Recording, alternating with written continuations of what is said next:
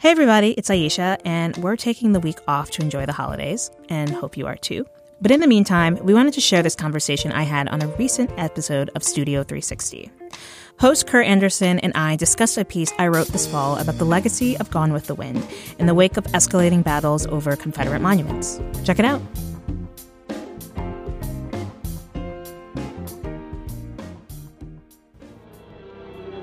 Red, you go. Where shall I go? What shall I do? Frankly, my dear, I don't give a damn. And if you don't recognize that scene, I'm betting you're either extremely young or not an American or Amish. Everybody knows Gone with the Wind. It won 10 Oscars in 1940 and is one of the most beloved and successful movies ever made.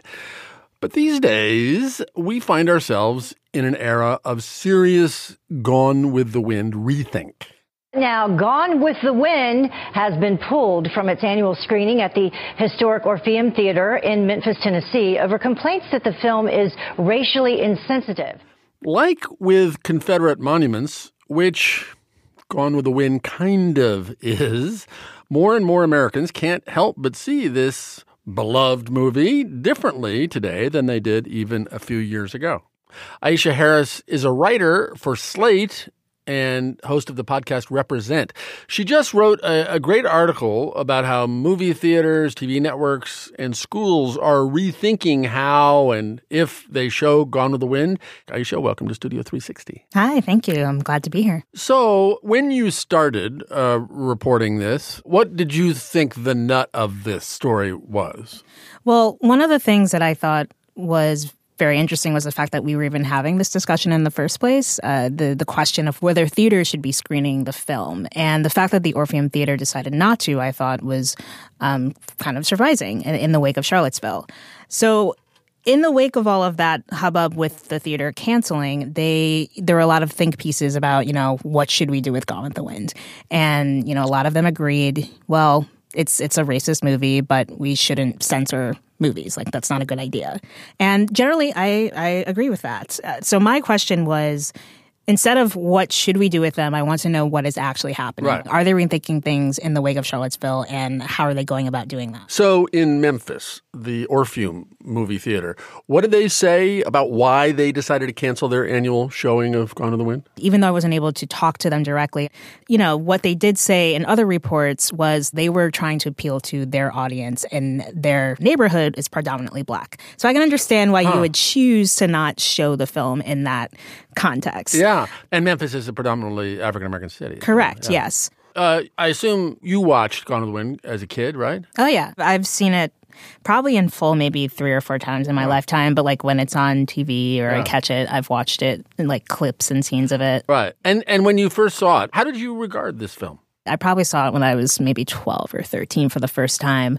And I remember thinking it was really pretty and being engrossed by it, but also feeling slightly ashamed by the depictions of the Black people in the film. I've always sort of felt that when watching certain movies and TV shows, feeling othered in a way that never felt really comfortable. So I definitely felt that with Gone with the Wind. Scarlett O'Hara's slaves at Tara, her plantation, are portrayed in the film as valued and loyal servants. And here's a clip from the movie illustrating that.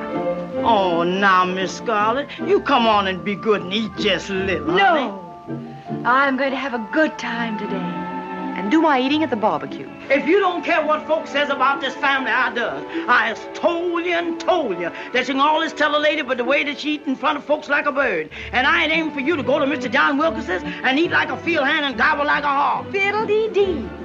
That's Hattie McDaniel and Vivian Leigh in Gone with the Wind. Now, that clearly was not in anything like a realistic depiction, presumably, of slavery or slave-master relations. At the time, in 1939, the NAACP was objecting, right? What were their objections? I mean, one of the big objections was the use of the N-word, which is prominent in the book that Margaret Mitchell wrote. Right. And, they were successful at getting David O. Selznick, the producer, to leave the word out. That is a testament to, how things had changed since Birth of a Nation, which was, 24 years earlier, things had shifted a bit. Like, obviously, things were not better. But I think the fact that word is not in there, and really it's hard to find that word in any mainstream Hollywood movies from that time or even after.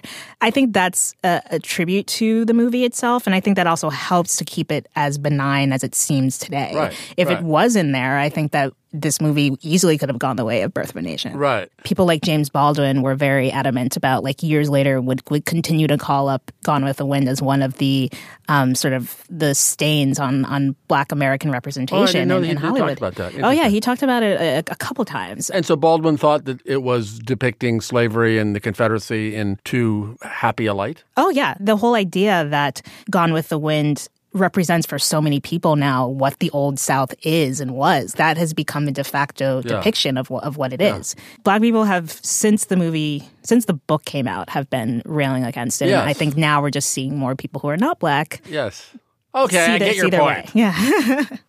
Hattie McDaniel won an Academy Award for that role. The first African American to get an Oscar.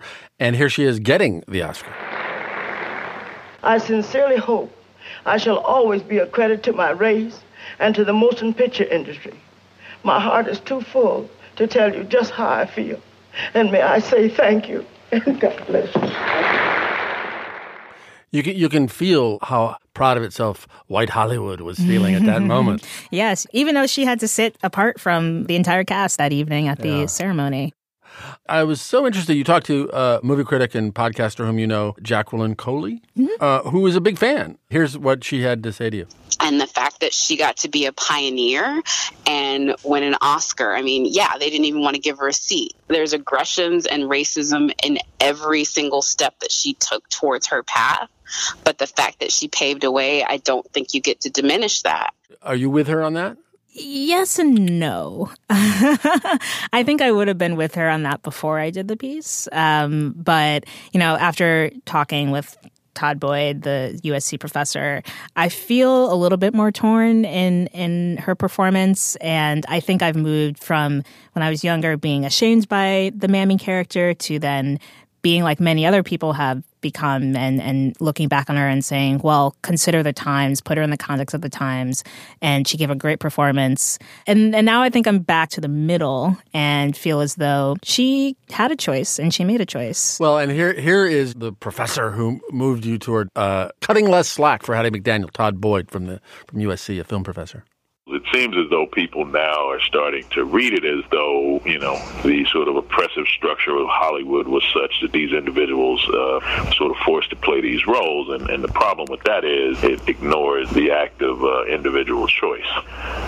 When I look at these individuals, what I often look at is the fact that there were figures like Paul Robeson who didn't engage in performing these stereotypes in the same way or to the same extent that others did. So, there are other people who made different choices. Hollywood created these stereotypes, but the stereotypes would not have been able to proceed if there had not been individuals willing to play them.